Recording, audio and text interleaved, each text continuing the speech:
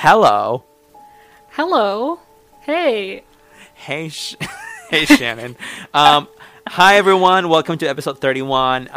Shannon and I are in a giggly mood because we were talking some giggly stuff right before we hit record. So, hi, everyone. Wow, 31 episodes. That's one more than 31 and one less than 32. Can you believe it? I can believe it, given my lack of understanding of math, but I'm impressed. I'm surprised we're here. I'm surprised that we've made it. Also, I'm super sorry about last episode's quality. Oh, tell us, Shannon. Tell us. Yeah, it was just bad, and apparently it's from like my phone being close to the microphone. It just causes all kinds of bad things. But you know what? We learn, and anyone who's still here after that episode, God bless you, and thank you, America. It's okay. Look, we forgive you. I forgive you just because you figured that out. And like I said, I wouldn't have figured that out like fast enough that my phone was causing interference. Like that's, I don't know. I feel like you hear about that stuff, but you never actually think it's true. I don't know. So you know what? It's good. You've been forgiven. Also, like, maybe it causes interference for me, but not for you, because, like, the CIA is tapped into what I'm doing for some reason. You know what I'm saying? Yeah. So, hi, everyone. Episode 31. We're here. We have something spooky for you today. So, we wanted to go back to the more... not the last episode wasn't, but to the more paranormal, spiritual, shall we say, side of things. And we want to get dirty in the occult. We do. I mean, that's kind of our roots. You know, episode 1, Demons and Witches, #never forget. Yeah. We are bringing you Haunted Artifact today. You know, that doesn't sound that spooky, but, like, I think that it kind of is. It is spooky. Yeah, no, it is spooky. We just have to get into our cases. So, Shannon, have you ever been in the presence of a haunted object? Does the mirror count every time I look into it? It's cursed. Fair. It shows me what I don't want to see. I mean, I haven't. I haven't had the misfortune of having to be in the presence of a haunted artifact. However, I did make that episode 5 on the Dybbuk box. That's another haunted artifact. It's just that this episode we're focusing, at least I'm focusing more on dolls. So that's why it's different. Also, like, this is like unconfoundedly like demonic, whereas the Dybbuk box, you could argue that it could have been something else. So that's where I am right now today. Are you going to be bringing what we're up? Getting into. Are you going to be bringing up Chucky? Because that's an iconic film series, and you know I'd be lying if I said that he didn't scare the crap out of me as a kid. Yeah, that's both my cases. So the first one is Chucky, and the second one is Chucky's Bride. So that's what I'm going to be talking about today. I know you're lying, but that's hilarious. I would love that episode. Oh my god! If you've actually seen the movies, I can't remember the name of their kid from Seed of Chucky. I think it's like it's Gene. It's Gene. Also, like I was. Completely aside, I was watching this like video recently, this video essay that was basically arguing that like Seed of Chucky is like a trans rights movie. Oh my god! Wow. And if you haven't seen Seed of Chucky, like I mean, I have, and it kind of makes sense. Like I never thought of it that way. Like basically, the kid of Chucky and Jennifer, the two dolls, right? He is like. I mean, it's not ever actually explained, but you assume it's a boy, but he's like very effeminate. And at the end of the movie, he ends up like killing someone in like while dressed in drag. Like the doll is dressed in drag, and so like there's a lot more nuances in the story. But like you see a lot of like like very out there gender expression with the doll in the movie, and so. That video essay basically touched on that, and I was like, wow, like, we stand. Yeah, that sounds really interesting. It's really interesting. But it was, like, so badly received by the public at the time that it came out. I think it was, like, 2005. Or rather, it just didn't make enough money that when the creator of the Chucky franchise tried to bring the character back a couple of movies later, the studio was like, absolutely, positively no. Yeah, like you're not bringing back Gene. Like no one liked that. Oh. Yeah, it was also the time when the Chucky movies like had gotten really comedic. Like they really became like satirical, almost like parodies. Yeah. And like the studio was like, after the failure that was Seed of Chucky financially, the studio was really trying to get away from that and go back to the scary movies. So I don't know. Well, I mean, we have that remake with Aubrey Plaza now for some reason that no one asked for. I mean, yes, but it was still good. But actually, it doesn't matter that it was good, because did you know it has nothing to do with the original creator or the original franchise? Really? Completely different studio, and also very vastly different story. And do you know why it's so different? Also, do you know why the doll in the new one is actually a robot and not a doll? Okay, you It's just spoiled that. No, I did not. Like, it's literally in the trailer. It's literally in the trailer. I don't watch trailers. I'm hipster. Like, long story short, original movie, Chucky was like a doll that someone did voodoo on and like put their like spirit into it after they died. The new movie is just like an evil AI, basically. Oh my god, that's kind of dumb. Yeah, so I guess it's much more plausible. It's basically like Skynet, right? And the reason it's so more different, such a different plausible. story. The reason it's such a different story is because, like, to summarize, Child's Play came out, right, in like the 80s. So after that, Studio A owns Child's Play. The first movie comes out. Studio B comes in, and they're like, we want to buy the rights to this.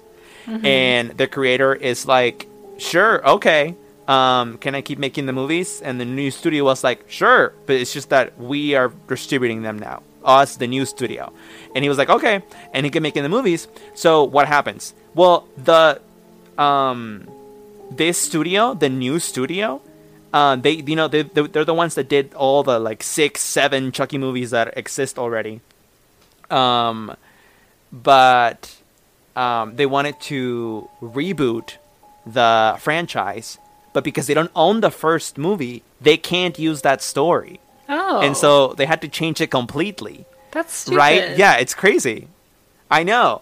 I mean, it does make sense though, like copyright law. Like, I mean, if I was Studio A, I would like that they can't just like use the story for the one first movie that I still own.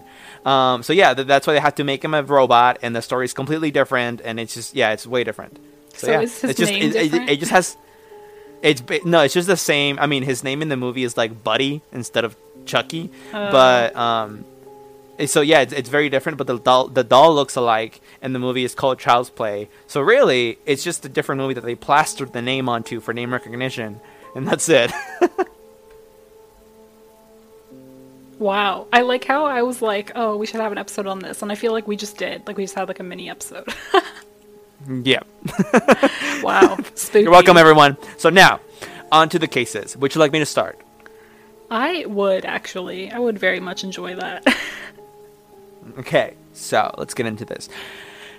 Hi, everyone. Today I'm going to be talking about haunted artifacts, and I will be starting with the case of Annabelle the doll. Now, all of you Conjuring Universe stans already know about Annabelle the doll. Our Queen Annabelle, she's been spooking people for a long time, since the 70s. So, she's been out here. Now, what the fuck's up with this doll, and how did it all start? Very simple. In 1970, a mother purchased an antique Raggedy Ann doll from a hobby store. The doll had been a birthday present for her daughter, Donna. By the way, I'm getting all of this from NESPR, the New England Society for Paranormal Research, which Ed and Lorraine Warren founded. So this is the best source you can find on Annabelle, basically. So Donna was preparing to graduate from college at the time. She was going to be a nurse. And she lived in this small apartment with her roommate, Angie, who was also a nurse. So what happens? Donna's mom gave her this doll. She has it in her apartment now. The doll mysteriously seems to start moving around the house. It's like small movements at first, such as like a change in position or something like that. But as time passes, the movements become more noticeable and like bigger movements. Well, Donna and her roommate Angie would sometimes come home to find the doll in a completely different room. Sometimes with her legs crossed, her arms folded. Sometimes the doll would be standing on its feet. I don't even know how that's possible if this was a Raggedy Ann doll, but it would. Well, I do know how it's possible, demons. But anyway, the doll was, scaring them because it was doing all kinds of creepy shit. So what happens? This shit keeps happening until it gets to the next level at one point. And that next level is the doll starts writing messages. The doll starts writing messages like help us and help Lou on parchment paper. Parchment paper that neither Donna nor Angie had ever purchased or had in the house. So they had no idea how the doll had gotten access to fucking parchment paper. But anyway, it was leaving messages written in red ink, arguably blood, I hope not, around the house saying help us, basically. So there's that. What happens? Well, one night, Donna comes home to find that the doll has moved again. And okay, like the doll moves all the time. That's nothing rare. But this time she felt that there was something different about it. And so she got spooked. A sense of fear came over her, and she inspected the doll. And she realized how the doll had blood drops on the back of its hands and its chest. So we don't know where that came from. The doll just had a blood on her one night. So things are clearly escalating. That's kind of the point that I'm trying to make. And they keep escalating. At one point, Donna, not knowing where to turn, is like, the fuck? I need to know what's going on. So she contacts a medium, and they conduct a seance. And the medium tells Donna and Angie that the doll is being possessed by the spirit of a 7-year-old girl that died years ago, where the apartment complex is now built, called Annabelle. Are you following so far? I am. It's escalating very quickly, though, like you said. Yeah. So they're like, oh, okay, like, we're not so spooked anymore. That makes sense. The medium explains that Annabelle was a young girl that resided on the property before it was demolished and like the new apartments were built. Like I said, she was 7, and like I guess she was murdered like at some point. That's not completely clear, but like her body was found at some point. Like she didn't just die of old age. Well, obviously she was 7. So basically, a little girl was murdered there, and then the place was reconstructed. That's basically the story. So what else? The medium tells Donna and Angie that the spirit is relating to the medium, that she felt comfortable around Donna and Angie and wanted to stay with them and be loved. Donna felt compassionate towards this plea and explicitly gave during the seance, stupid fucking Donna, permission to Annabelle to inhibit the doll and stay with them. So why is this so stupid, right? If the doll was already with them anyway. Because in hindsight, now that we know it's a demon, you are not supposed to, you're not supposed to do anything, but like, she has gone out of her way now to welcome this entity into her home. So now the likelihood of you being able to like banish it from that property is not as good as it was. Yeah. So she's like, oh, sure, you're able to stay because you're just a little girl, and we feel bad because you were never able to pass to the other side, basically. At least that's what Donna thinks. Also, stupid medium. The medium was probably like a con artist because it didn't help them at all, and this was not at all the case. Anyway, they keep the doll. What happens? Angie and Donna were friends with this guy. His name was Lou, and he had known about the doll since the day the doll arrived at the apartment, and he'd visit that apartment sometimes to hang out with his friends. On several occasions, Lou warned Donna that he thought the doll was evil and that she should get rid of it, but Donna never listened. What happens? Well, there's a couple incidents that really take Lou off and finally take this to the next level. One of them was one night Lou awoke in like a deep panic. He didn't know what was wrong, but he felt like a presence. What happens? I hate this. Guy like lifts his blanket and sees, like looking down towards his feet, he can see the doll. He can see Annabelle, and he can see that it slowly starts to glide up his leg and moves over to his chest and then stops. I don't like that. I hate that. That's so... Ugh. Within seconds, the doll was strangling him. Lou, What? of course, in true sleep paralysis fashion, was paralyzed and now gasping for breath at the point of asphyxiation, after which he blacked out. He woke up the next morning, certain that what had happened was not a dream, and was determined to rid himself of the doll that was obviously possessed. He was just determined to get rid of it now. So the next day, Lou and Angie are preparing for a road trip, and they're reading over maps alone in Donna's apartment. And all of a sudden, the apartment gets really quiet. Well, suddenly, rustling sounds come from Donna's room, and it sounds like someone broke into their apartment. Lou goes to check. He makes his way to the bedroom door. He waits for the noises to stop before entering the room. He enters the room and he sees nothing except Annabelle in the corner of the room, just tossed on the floor. Ugh. He is freaked out. Then he feels like someone is watching him. He turns around, nothing there. Then in a fucking flash, he finds himself grabbing for his chest, doubled over, cut, and bleeding. His shirt was stained with blood, and he opens his shirt and he sees claw marks on his chest. 7 What? claw marks. 3 vertical and 4 horizontal. And they were hot. They were what? They were hot like burns. Oh. What the heck? These scratches healed almost immediately. Half gone the next day, fully gone by day 2, according to Lou's account. In case you haven't put it together, 7 ain't a good number. Also, these claw marks were supposed to represent the mark of the beast on Lou's chest.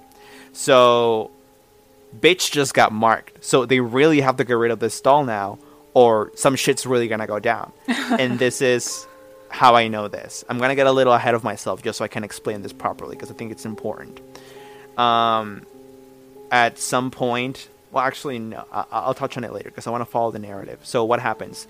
Lou gets scratched. Donna now is like, okay, this is serious. Like, the medium obviously was not right. This is not a little girl. This is something else. So Donna contacts the local church. The local church father, Father Hegan, contacts a higher authority because he feels like he can't really deal with that. And then that higher authority, Father Cook, immediately contacts the Warrens. So it was, like a game of phone to get the right people to go help these young adults. And so the Warrens make their way to Donna's apartment, and they let Donna and Angie and Lou know that the doll obviously is not possessed by a 7-year-old, spirit girl. It's actually being manipulated by an inhuman presence. They explain to them that spirits do not possess inanimate objects like houses or toys. They possess people. An inhuman spirit can attach itself to a place or an object, which is what had happened in this case, but that doesn't mean that the demon was actually possessing it. Think of it as the demon was moving the doll, like with his hand. It's just that the demon's invisible, so all you see is the doll floating. You know what I'm saying? Yeah. What? I don't know. Just keep going. Okay, so that's what they say. Again, and they explain what the demon is trying to do and why it's important to get the doll out ASAP, especially since she already marked one of them. Yeah. They explain that the spirit is manipulating the doll and creating the illusion of the doll being alive in order to get recognition. Not because it's like doll, but because it's trying to get attention.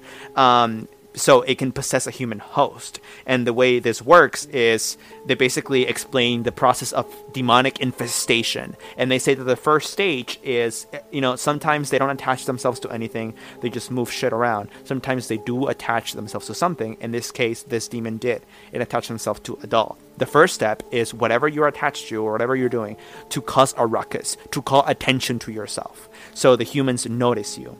The second step is to scare them, to concern them, to basically try to break their minds, right? So they don't know what to do and they feel scared and they become more vulnerable, which apparently is something that demons can basically smell, like dogs, fear, right? So the third stage is actual possession. I mean, the second stage at some point, someone might or might not get marked. In this case, Lou clearly did, which was, according to the Warrens, the demon's way of saying, "I'm fucking coming for you." And so, he got marked, and like that is supposed to lead to the third stage, which is actual like demonic possession. Like once he keeps breaking their morale and their strength down, the humans become more and more and more vulnerable, and he can take one of them as a host. Right, it's basically what I understood from all of this. And okay, one, I had no idea that like there was literally like a step-by-step process. So if I ever become a demon, I know what to do. Thank you, Warrens. And two, it makes it really creepy for me because like basically what the Warrens are saying here is, listen, bitch, if you had kept this doll 1 or 2 more weeks, one of you would have gotten possessed, if not like harmed, or all of you killed. Honestly, so I'm sure they didn't like hearing that. Yeah. Yeah, so that's basically the bigger point that I was trying to get to. That there's this kind of process, and they were in the second stage, and they gladly contacted someone in order to help them. And the Warrens, they were able to take the doll with them, and so the doll was no longer a problem. Before they took the doll, though, they did contact a priest to have the house like with holy water, like douse the house with holy water. They said that would have been enough for this demon to no longer reside there. They really hoped that the demon would just, stay attached to the doll as they took it to their house, and then they'd be able to like store it away, which they did in a box. I don't know if you've ever seen the picture of Annabelle in a box, but no. It's a very famous picture. It's a Is it like an open it's a very famous picture. Box? Yeah. Oh, okay, maybe I have. I don't know. It's a very famous picture of the doll. When you look up Annabelle doll, like it's one of the first pictures. It's her in her glass box, and you can see it's a Raggedy Ann doll. Which, by the way, I was like low-key disappointed when it wasn't like a creepy like ceramic doll. Like what the fuck? But I mean porcelain doll. But whatever. Yeah, I had a Raggedy Ann. Anyway, it wasn't possessed unless it was, and now I'm possessed. I don't know. Is that why I have those scars on my chest? Yeah, maybe the demon just like completed all these stages with you. And you just like it was with a doll, and then it possessed you, and now here we are. Here we are.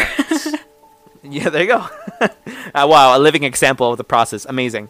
So yeah, I mean the Warrens, they reiterated what I said earlier, which like basically Donna fucked up by like giving this demon permission to like haunt the apartment. That's stupid. Anyway, like verbal recognition. Anyway, they take the doll. The Warrens take the doll. They put it in this glass box that they built for it. They like doused that in holy water, and the doll has been there ever since. And this kind of has a happy ending, right? Because the stupid teens or whatever, like they didn't get killed. They're fine. And that's the story of Annabelle the doll. Pretty creepy. Oh, actually, I do want to add one more thing. So when the Warrens were taking the doll home, they put it in the back seat so Ed could like watch it in the rearview mirror, like because like I guess he needed to keep an eye on it. And they say that like every curve they would take, the car would swerve on their way home, and like it would stall with every corner, causing the power steering and the brakes to fail. And like they almost got on like collisions a couple of times on their way home.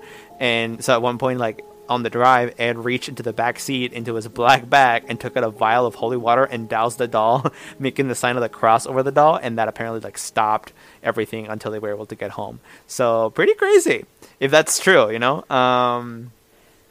So they said holy water wouldn't stop it, but it seems like it stopped it. I mean, I think it's kind of like it controls it for like a couple of minutes. It's like it's like in video games where it's like when you like throw a banana at someone in Mario Kart, like it makes them slower, or Yeah. Yeah. So, anyway, yeah. So they took it to their house. All kinds of shit happened while it was there. Like it would levitate. It would like appear in different places of the house. And like they were getting tired of that, and then they took it into. Then they put it into a box. I should have clarified. So they didn't like do it immediately. They actually didn't know what to do with it. But then it started causing problems, just like in the original apartment, and they just put it into a fucking box. People would go visit it, obviously. At one point, they tell this story of like this Catholic exorcist that came and visited their museum. The Warrens tell this story, and he said to the doll, like, "Oh, you're just a ragdoll, Annabelle. Like, you can't hurt anyone," and tossed the doll back in a chair. At that point, Ed said, "That's one thing you better not say." The exorcist clergyman left, and a few hours later called the Warrens and said that his brakes almost had failed as he entered a busy intersection and almost died. So, I mean, honestly, like, kind of deserves it, but whatever. Another story that I like, just thought was fucking crazy, was like there was this like person visiting their museum of things. I don't know. Maybe they weren't open as a museum back then, because I feel like that's only a recent thing. But the point is that someone visited their basement with all of their haunted artifacts, and it was this man with his girlfriend, and apparently this man like went up to the doll to defy it and like banged on the case, insisting that if the doll could put scratches on people, that he wanted to see scratches on him. And Ed said to the young man, like, "You need to fucking leave," and like kicked him out of his house. On the way home, a young man and his girlfriend were like riding in their motorcycle and laughing and making fun of the doll when the guy lost control of his motorcycle and went head on into a tree, dying instantly. The girlfriend survived, was hospitalized for over a year. When she woke up, she was asked what happened, and she said that they were laughing about the doll when the guy lost control of the motorcycle. This beautiful article ends with the sentence, "Ed warns you, do not challenge evil. No man is more powerful than Satan." So. You know, I wish that there was like a good, handy-dandy, possibly paranormal mechanic out there who would take a look at these people's cars and motorcycles, you know what I mean? Just to kind of clear the air. Because, you know, there could be anything wrong with your car. Also, she's in her demon box, right? I mean, yes, but like that's the thing. I think the demon box is kind of like the holy water, but even stronger. But that doesn't mean that the demon has no power at all. It's just very restrained.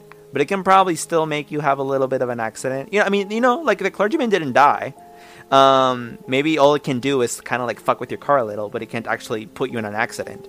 Like maybe the motorcycle guy wasn't supposed to die, but once he lost control, he was supposed to regain it, but he freaked out too much, and so he didn't. I don't know. But it definitely seems like it has enough power to do some shit to fuck a little with you. Why didn't they just like destroy it? Like, why keep it? Okay, so from what I understand, I feel like I may have even seen this in the movie actually. Like they asked that at some point. Once the doll, if I understand correctly, once the doll left the apartment, once the demon, the demons still stay attached to it. And the Warrens concluded that either it couldn't unattach itself from it, or that it liked it enough that it wouldn't do so willingly. Like, I mean, it's hard to get into the mind of a demon, but they didn't know why. But the point is that it had stayed with the doll even after it wasn't going to be able to possess any of these young people anymore. And so the Warrens were like, okay, so for whatever reason, it's attached to the doll and seems to like being attached. Let's keep it attached and put it into the fucking box and everything should be fine, which it has been for the most part. They think that if they destroy it, then the demon would, obviously, by virtue of the doll being destroyed, have no longer any attachment and would be free to roam anywhere. Whereas if you still have it attached to the doll, like, sure, maybe it's a little more dangerous because it has a physical form where it can attack people or like strangle people like it did with Lou. Yeah. But it's also better in the sense that it's like its presence is restrained to this physical fucking thing. And so if you have that physical thing like tied somewhere, then the demon can't go anywhere. So it's a matter of containment. Yeah. I'm wondering if you can do like a transferring and kind of transfer like a demon into like your favorite pair of underwear and just have like, you can either wear them or you can give them to a priest because a priest has access to holy water. Just give it a spritz once a day and see what happens, What would happen?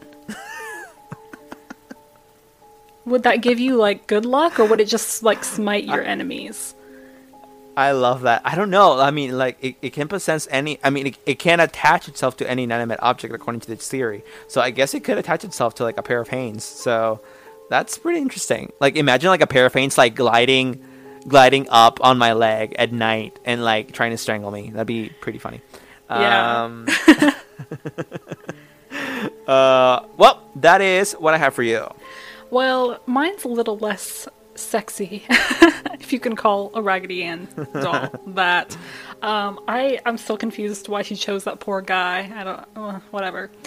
She's sexist, I don't know. So. Well, I mean, it could be, to answer your question, it could be because he hated the doll the most. Oh. So maybe he was just trying to get revenge on him. Yeah. That could be it. So you might want to like pull this up as I tell you what it is, because I kind of want you to see it. I would send it to you, but obviously I can't because my phone's across the room. Wow. So this is called The Hands Resist Him.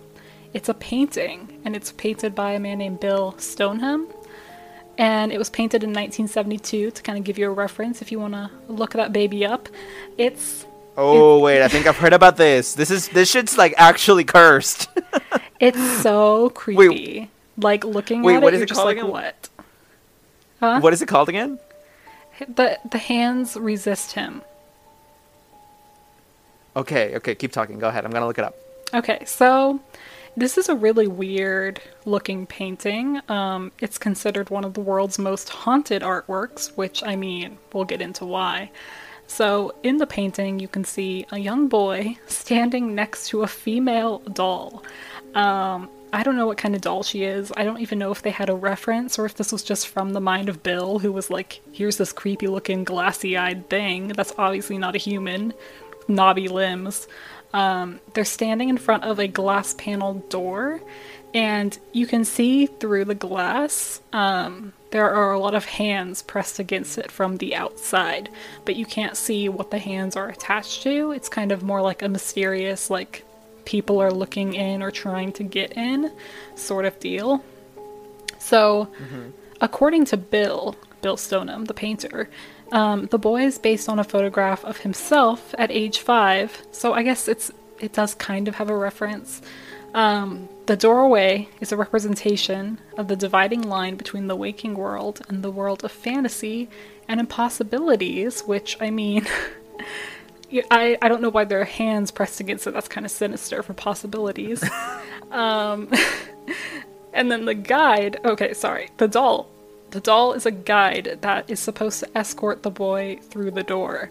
So the hands are supposed to represent alternate lives, but it just seems a little too foreboding for that, which I guess it's Bill's painting, so he can say whatever he wants about it, but it's creepy. It's really creepy. So the thing about this is that I don't want to say that it's a hoax, because I don't necessarily believe that. I think that there's a good argument for it, but also there's not a good argument for why it can't be real. You know what I mean? And so basically, the way that this first became kind of subject to like conversation is it was posted on eBay. eBay, the place where many things happen.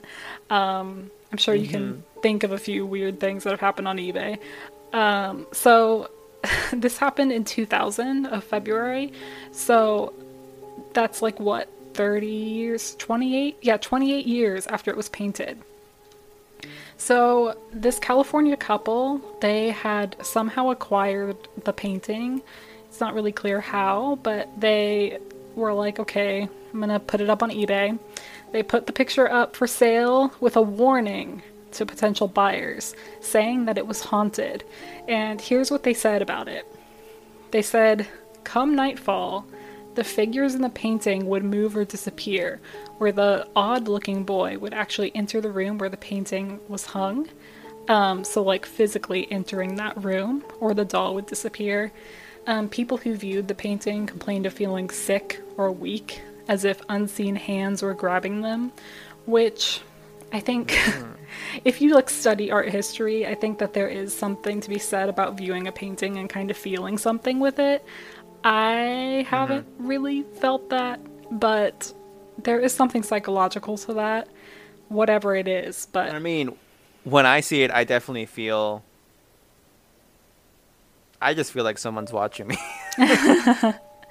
well, do you have a webcam? I get that feeling. Do you have a webcam? Because someone might be watching you. Maybe. Hi, Obama. Oh, I think Obama's on vacation. Well, you're right. Yeah, him and Michelle are in Hawaii right now, I think. So, hi, NSA worker. All right, so Stoneham didn't really know about the haunting lore, you know, like he was surprised when he found out about it. He was kind of like, oh, people are speculating about this painting being haunted. But he did say this. He said that both the owner of the first gallery to show The Hands Resist Him and the art critic who reviewed it, both died within 1 year of seeing the painting. So I think I heard that. Yeah. Shit, dude. That's fucking crazy.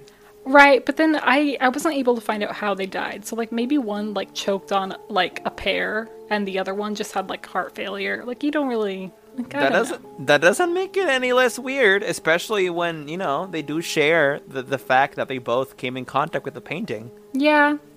I guess the little doll demon thing could have force-fed him a pear. You never know. So, when it was first displayed, this is the first gallery, it was displayed at the Feingarten Gallery in Beverly Hills, California. Whoop whoop, that's pretty cool. I mean, maybe in the 70s Beverly Hills wasn't cool. I don't know. I'm not educated. So, it was basically just Stoneham's work, so that's pretty cool. The art critic who reviewed it, he was from the Los Angeles Times, and during the show, the painting was purchased by actor John Marley, who was in the movie The Godfather. And then a few years after that painting was sold, the art critic died, and then the gallery owner died, and then in 1984, John Marley died. And so some people are kind of speculating that maybe it also got to him, because that would be following the other things, but I don't know. So sometime after Marley's death, the painting was found on the site of an old brewery, and this was from the same people who posted it on eBay. So basically, I guess that's where they had it, is probably at the brewery. I don't know. So included in their claims of the haunting, there was supposedly this is really weird. I found this one to be like the least convincing, but you know how I said like stuff would appear or disappear in the painting? So they also said that okay, it's really weird. The female doll would suddenly have a gun and that she would be pointing it at the boy and basically forcing him to leave the painting. And for some reason that just makes me laugh because like that's so overdramatic, and like why would she need a gun if they're not even like real people? I do see that the doll is holding something, but I don't think it's a gun. Yeah, I don't know. I don't think it's very clear, but it's like, well, why does she want him to leave? Isn't she the dangerous one if the boy is based on Bill Stoneham? But then again, I don't really know. There's a lot I don't know. So there was a... Yeah, it looks kind of like a dry cell battery and like a tangle of wires, kind of. Yeah, I mean, I guess anyway. That could be kind of like the handle or something. I don't know. Yeah. So included with the eBay listing was a disclaimer, and it basically, it was the sellers absolving themselves from all liability, based upon who would buy it. So basically, like, if this haunted ass painting kills you, like, we don't assume any liability for that. Like, you bought it on eBay, like, it's your responsibility. Which honestly, like, yeah, that's fair. And then, you know, if you're like me and you're like a skeptic and you buy it, it's like even more, like, you shouldn't be blaming the person you bought it from. Like, yeah. So obviously, like, the kind of weird the weirdness of this eBay listing made it that, and this is in 2000, so try and remember that like people didn't have like personal computers until like 1995, so this is still like the early years.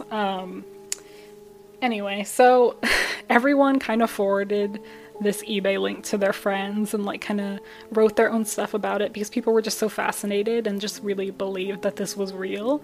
And people were saying like in comments and stuff, like even just looking at this online, like you said, it makes me feel ill.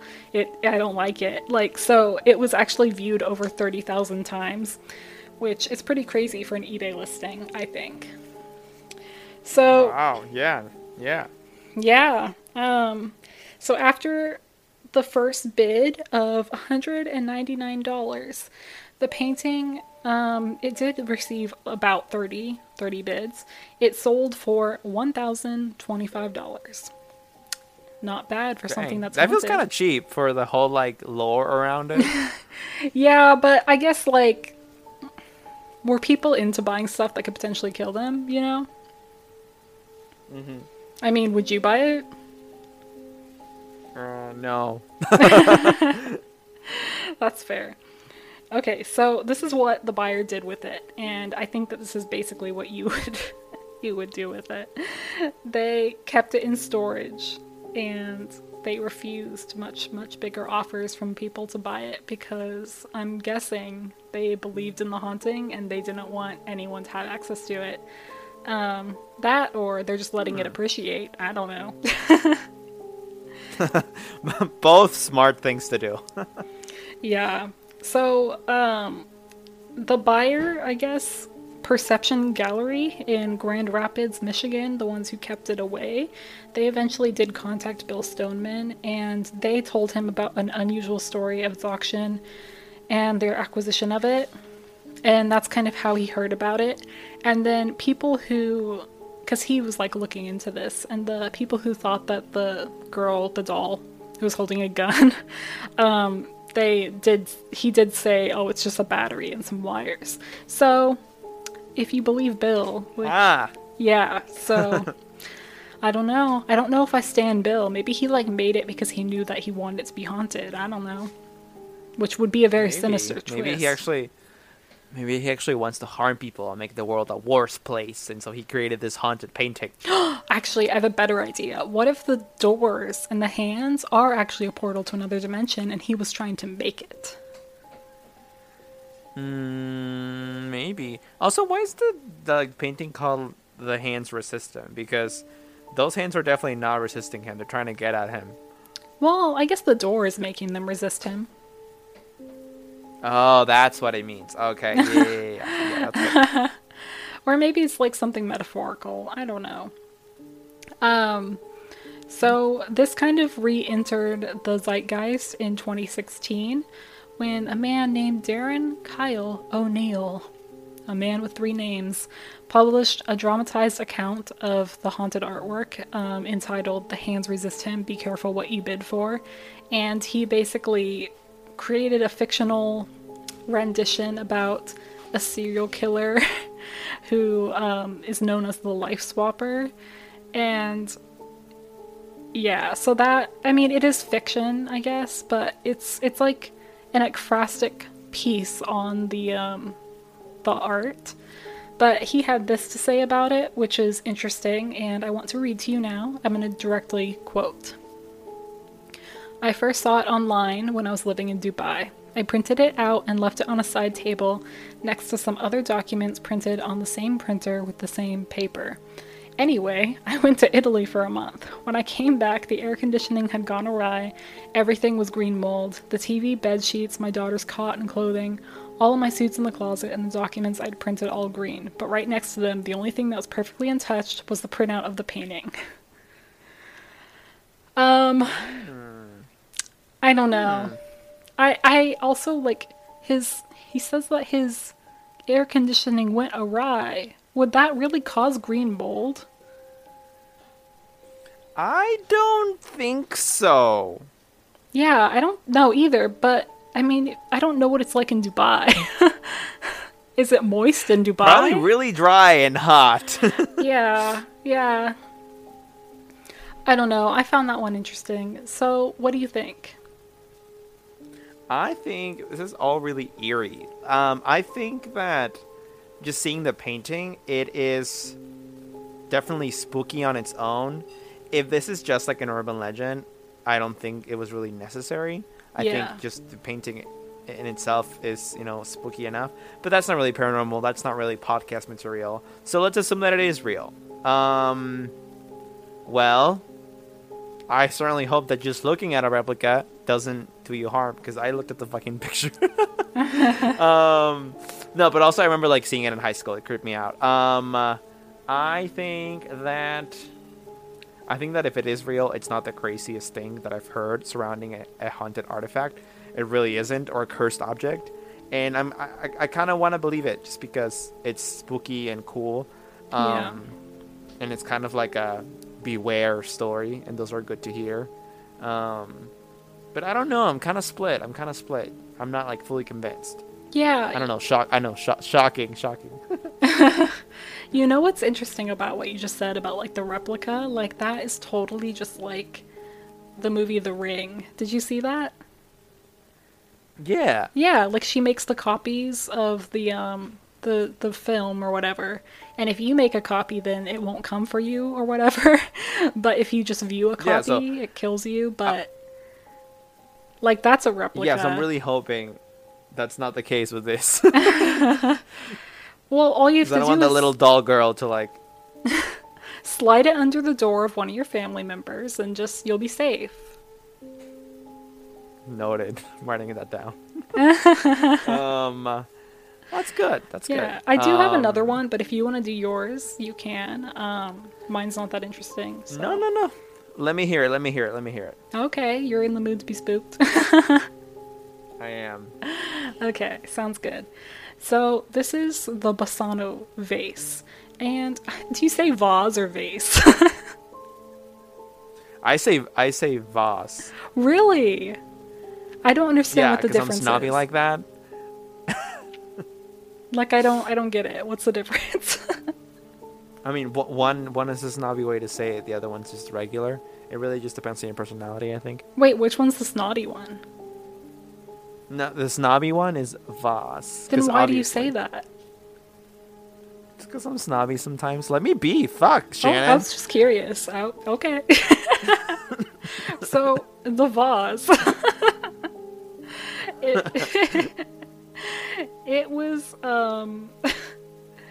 it was made in the 15th century, presumably.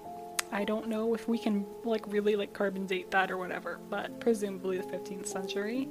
And there's lore behind it, but there's no way to really verify if this is true, which is why I was kind of not sure about this one, but it is it's an object, so whatever.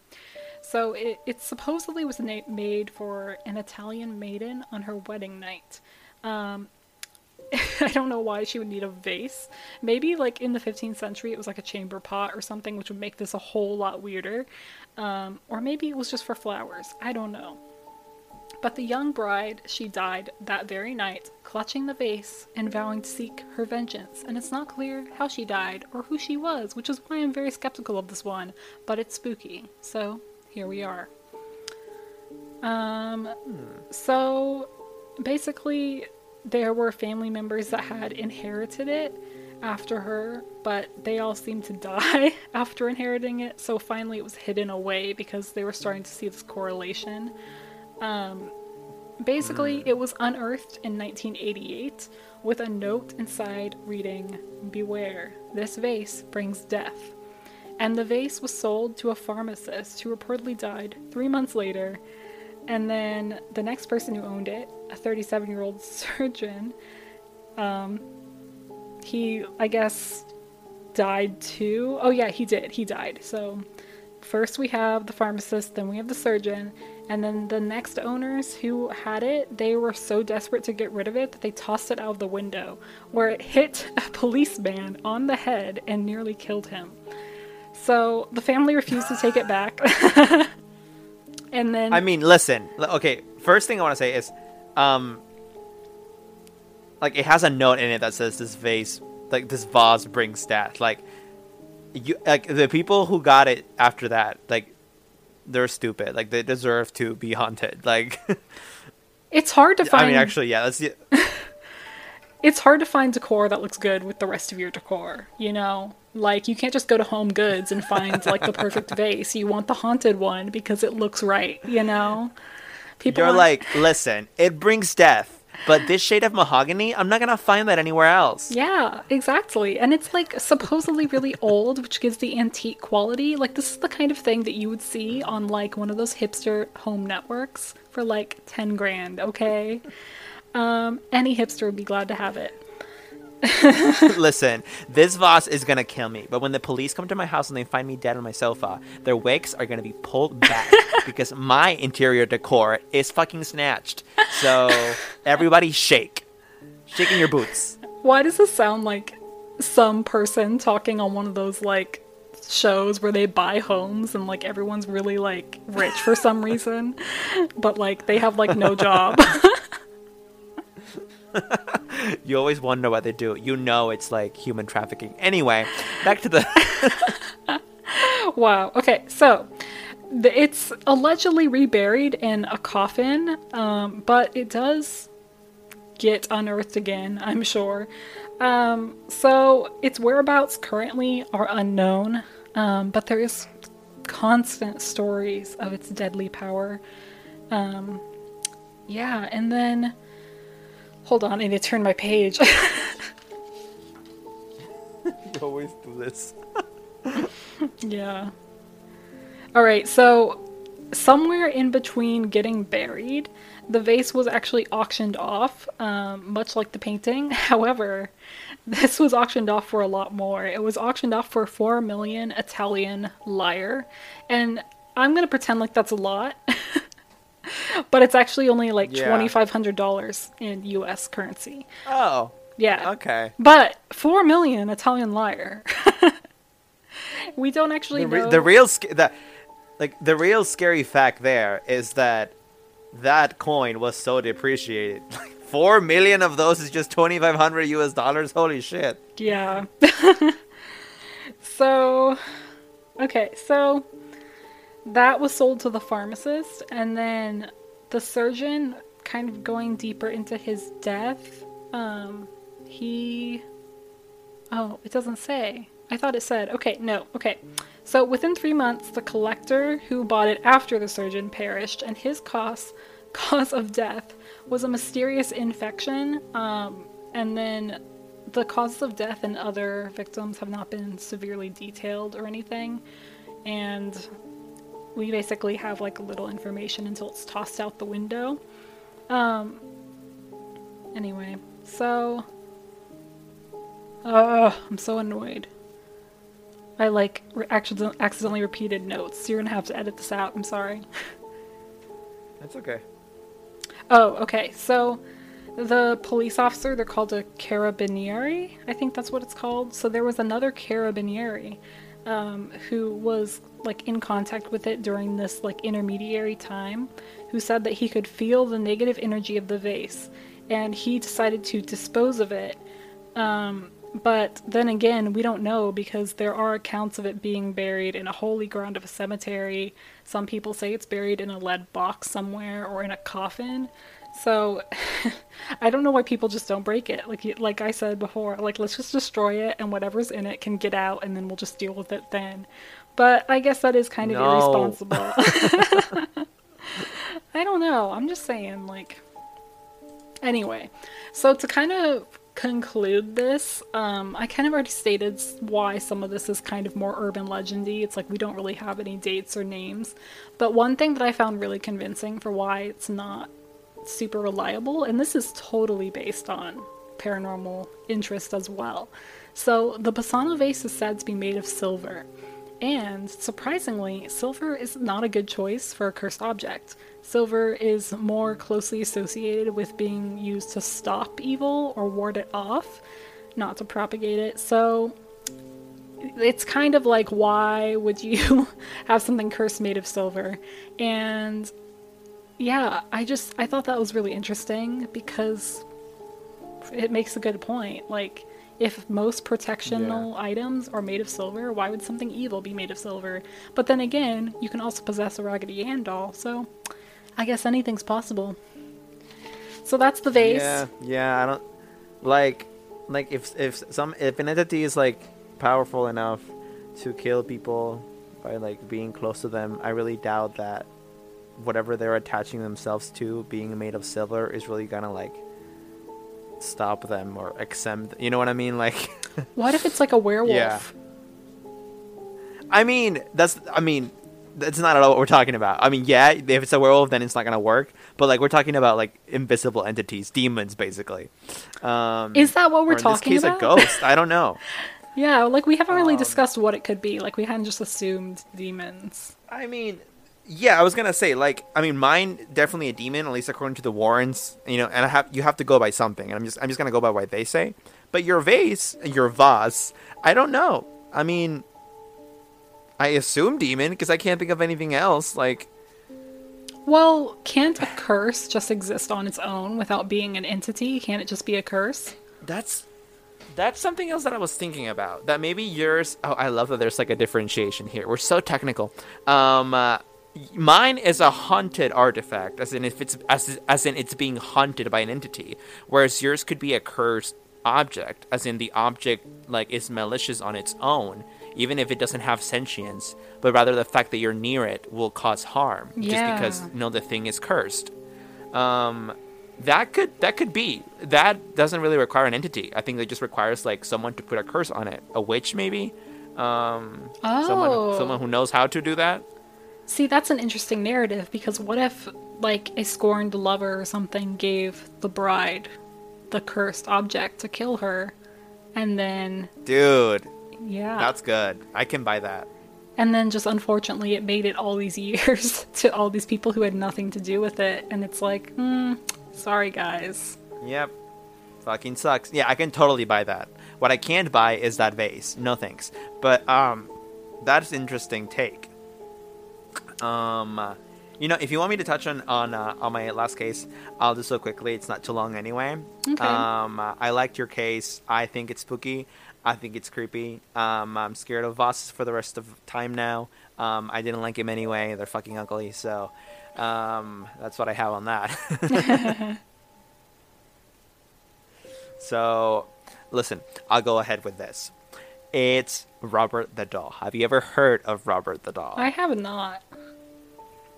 Okay, well, get ready. So, Robert the Doll, you might want to pull it up, but for those of you who don't know what it looks like, it's no Raggedy Ann doll. Robert the Doll is this, like, it's almost like life-size for, like, a 3-year-old boy. It's like this little boy in a sailor suit. His careworn face is only vaguely human. I hate this. I can see it. I hate it so much. Yeah, you do, don't you? Yeah. He has like a knob of a nose that looks like a pair of pinholes. He's covered in brown nicks, like scars, and his eyes are like black and beady. He has like an evil smile, kind of. I don't know. He also has like his own little toy of his own. He has like a dog on his lap, and the dog's also like looks fucking crazy and has huge crazy eyes. Anyway, what's up with this doll? So apparently this doll, okay, so the actual story of the doll is this doll. His name is Robert. Robert is 111 years old. Currently resides in the Fort East Martello Museum. However, originally belonged to a boy named Robert Eugene Otto. So they share the same name. Robert obviously named his doll after himself, which is kind of weird. It really makes you think about, like, okay, so it's haunted now. Does it have anything to do with the boy? Is it the boy haunting it? But anyway, we're getting ahead of ourselves. So anyway, the boy was called Robert. He actually answered to Gene, which is like his middle name. His middle name was Eugene, but his name was Robert nonetheless. The doll was a childhood birthday gift from Gene's grandfather, who bought the doll during a trip to Germany. After the kid received the doll, though, he started having a very unhealthy relationship with it. According to a curator of the museum where Robert the doll lives now, He apparently knows that back 100 years ago, when the little kid owned the doll, the kid would take the doll everywhere and talk about it in first person as if he weren't a doll. To him, he was like Robert, the person or the entity or whatever, as if he was alive. So the kid would talk about him like that.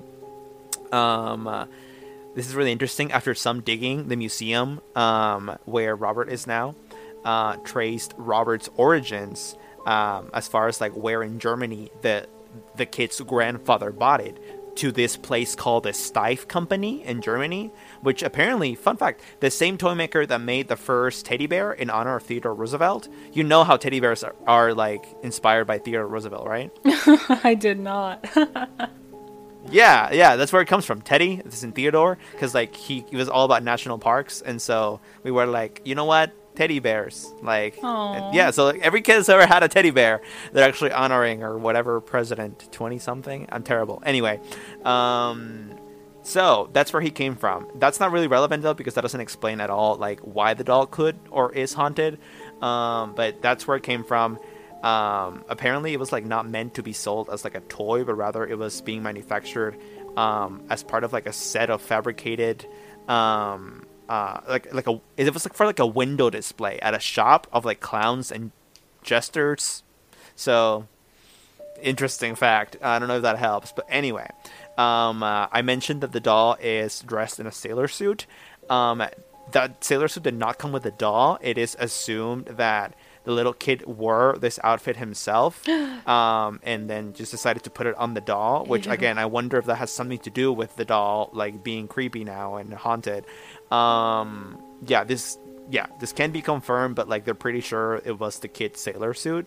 Now what happens after some time of having the doll? Again, this was like 111 years ago when this kid had this doll, right? It was like early 20th century or late 19th century. So the kid has this doll for a while. Bad things start happening. He gets like broken bones. He sees people like fall ill around him. Like people start having accidents, all kinds of shit. And he starts blaming the mishaps on the doll. But no one believes him. But he also like doesn't actually want to get rid of the doll, even if he thinks he's harming people, because he loves this doll so much. Which makes me think, was the kid brainwashed by the doll? I don't know. Anyway, as an adult, the kid, now an adult, lived in this like artist like complex. He was an artist and he lived with like other artists. They were his roommates. I don't know.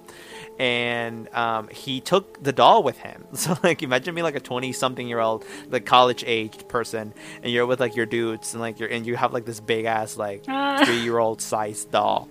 Anyway, he took the doll with him to like art college basically.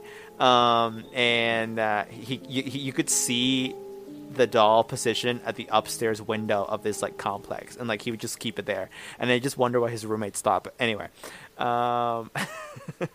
apparently school children from like across the street, there was a school, they could see like the window of the place where like Robert lived, like the adult, and they said that they could see the doll appear and reappear.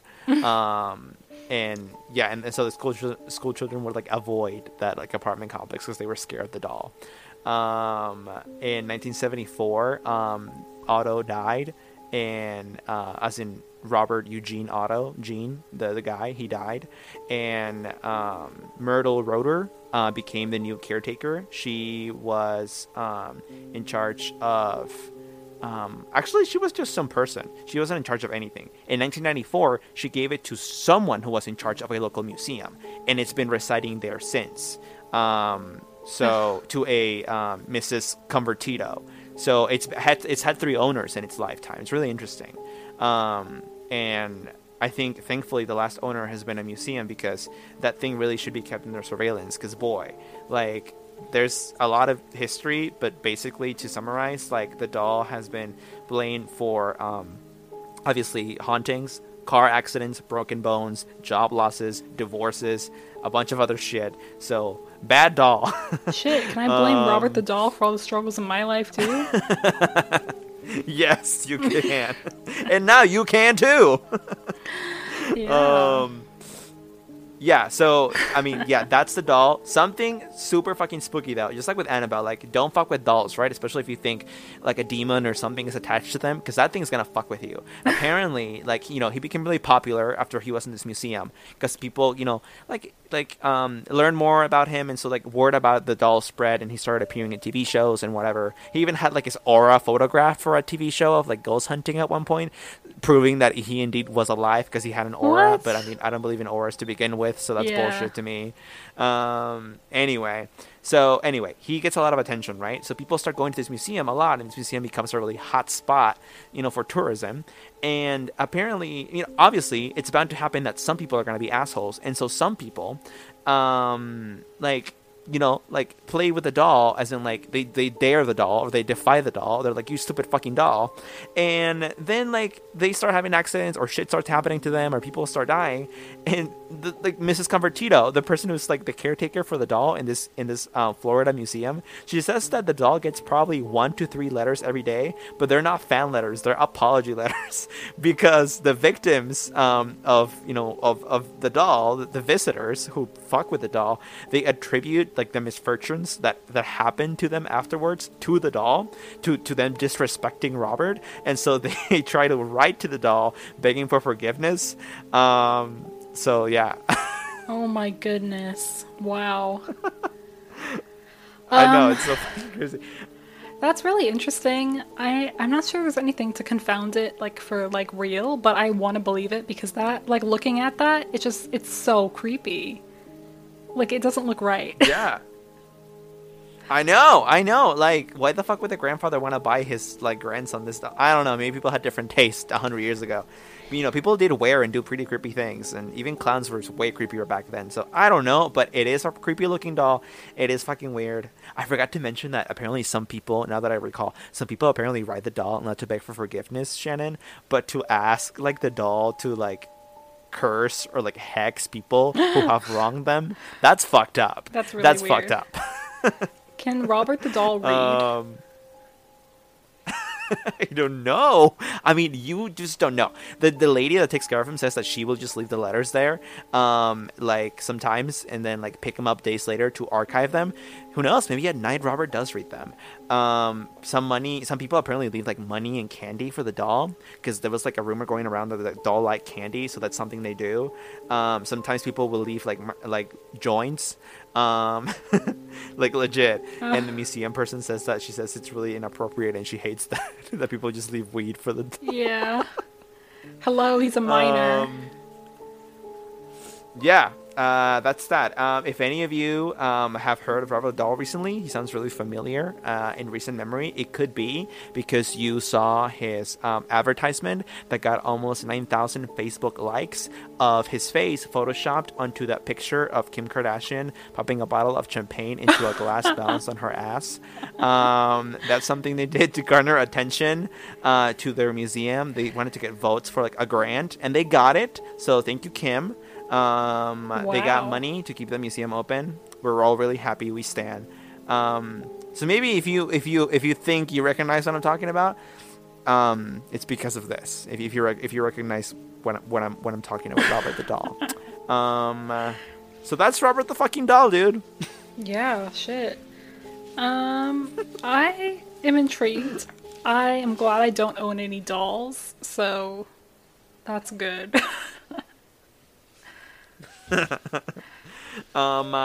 If any of you want, what am I even gonna say? Like, if any of you have ever been haunted by a doll, please let us know in the comments below. Like, I don't really think that's happened, but listen, we're open to anything. I don't give a fuck. Send me a DM. Send us a DM. We'll read it. Hey, but also, no, seriously, what? Send what? Andre cursed objects. He wants them for pasta. No. Thank you. Cursed bowls, cursed vases, cursed bidets. I mean, listen, if you're gonna send me cursed shit, at least like make it something that I can actually use. Like either send me like nice cursed shoes or a couple of nice cursed shirts.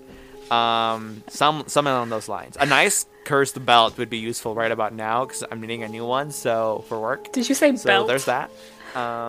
Yeah, I did thought say you were belt. gonna be like, I'm gonna hang myself. Belts are multi-purpose. I'll just say that. Everyone, if you have any suggestions for future episode topics, please do let us know. You can send us a DM at Talk Scary. Also, we are on all podcast listening platforms. Listen to us there or drop us a review. We are on TuneIn, Stitcher, Spotify, Apple Music, Google Play, everywhere. iHeartRadio. Jen, anything else? Speaking of dolls, this is totally not sponsored, but y'all should check out Sam and Mickey's YouTube channel. They make hilarious, inappropriate Barbie stop motion, and I'm addicted.